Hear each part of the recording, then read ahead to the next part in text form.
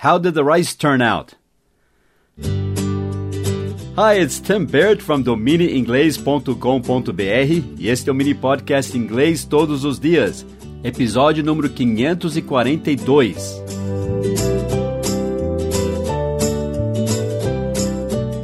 O meu filho esta semana está ajudando em um acampamento de surdos lá nos Estados Unidos. Ele está usando a língua dos surdos americano, que é o ASL, American Sign Language. Ele é oficialmente um poliglota, né? Ele fala inglês, português, Libras e ASL. E um pouco de espanhol também. Mas então, ele está lá trabalhando nesse acampamento e ele mandou uma foto pra gente ontem à noite em que ele estava fazendo arroz. Eu não consegui conversar com ele ainda. Eu acho que ele está fazendo comida brasileira para eles lá. Não sei. Mas eu perguntei hoje de manhã, como ficou o arroz? Como saiu a receita, né? Como ficou a receita? E para você dizer isso em inglês, você precisa conhecer um phrasal verb, que é o phrasal verb turn out. Virar, turn, T-U-R-N, out, para fora, O-U-T, turn out. O passado do verbo turn é com ed, porque é um verbo regular, então é turned. Só um som de D bem leve no final. Turned out. Esse turn out tem dois significados desse verbo turn out. Um é comparecer, né? Muitas pessoas turned out do jogo do Palmeiras. Many fans turned out. Mas não vamos ver esse significado hoje. Hoje estamos vendo o turn out no sentido de alguma coisa resultar ou acabar ou dar em um certo resultado. Tá sempre falando de resultado ou desfecho.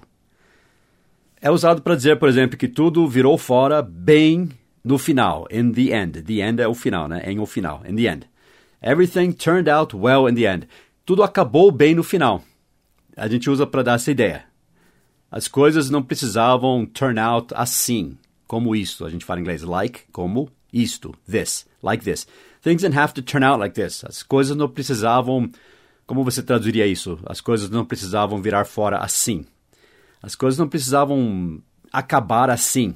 Não precisava ter dado esse resultado.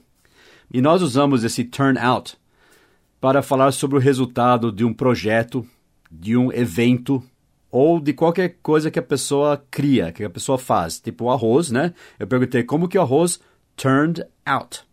How did the rice turn out? Como que o arroz ficou no fim, né? Como saiu o arroz? Eu não sei exatamente em português se você diria como ficou, como saiu, né? Como virou fora? How did the rice turn out? E foi essa pergunta que eu fiz para o meu filho. How did the party turn out? Como ficou a festa? Se você falar assim, the party turned out well. A festa virou fora bem. Quer dizer, a festa acabou bem. Ou você poderia falar, a festa deu certo. Tá? A ideia é que a festa, o desfecho do seu planejamento ficou bom, né? The party turned out well. Agora, se eu falar, the party turned out a disaster, daí eu estaria dizendo que a festa acabou sendo um desastre, tá? The party virou fora um desastre. Acabou sendo um desastre.